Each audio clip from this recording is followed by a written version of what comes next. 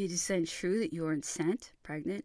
Uriah has written me so, but he tells me that it makes you ill and that he doesn't think it prudent for you to undertake so long a journey. I shall then be still longer deprived of the happiness of clasping you in my arms. For several months longer still, I shall be far from all I love. Would it be possible that I might have the happiness of seeing you with your little belly? I must make you interesting. You write me that you are much changed. Your letter is short, sad, and in a trembling hand. What is the matter, my adorable love? What is worrying you? Do not go to the country. Stay in town, look for amusement, and believe that there can be no more real torment for my soul than to think that you are melancholy and in pain. I thought I was jealous, but I swear there's nothing of the sort. Rather than know you melancholy, I believe I would even give you a lover. So be gay and happy.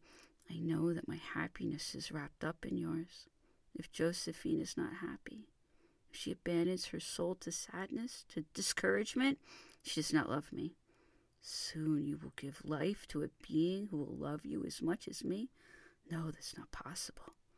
But as much as I shall love you, the children and I, we shall always be around you to convince you of our solicitude and love. You will never be cross, will you? No humps, except for fun? Then 3 or 4 faces, nothing is prettier. And then a little kiss patches everything up. How sad your letter of the 18th, which the mail has just brought, makes me. Can you be happy, my dear Josephine? What is lacking to your contentment? I am waiting with impatience for Uriah, from whom I shall learn to the smallest detail all you are doing, all you are saying, the people you see, the dresses you wear.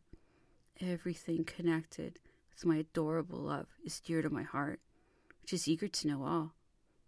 Things go well here, but the uneasiness of my heart simply cannot be described. You are ill, far from me. Be gay. Take good care of yourself.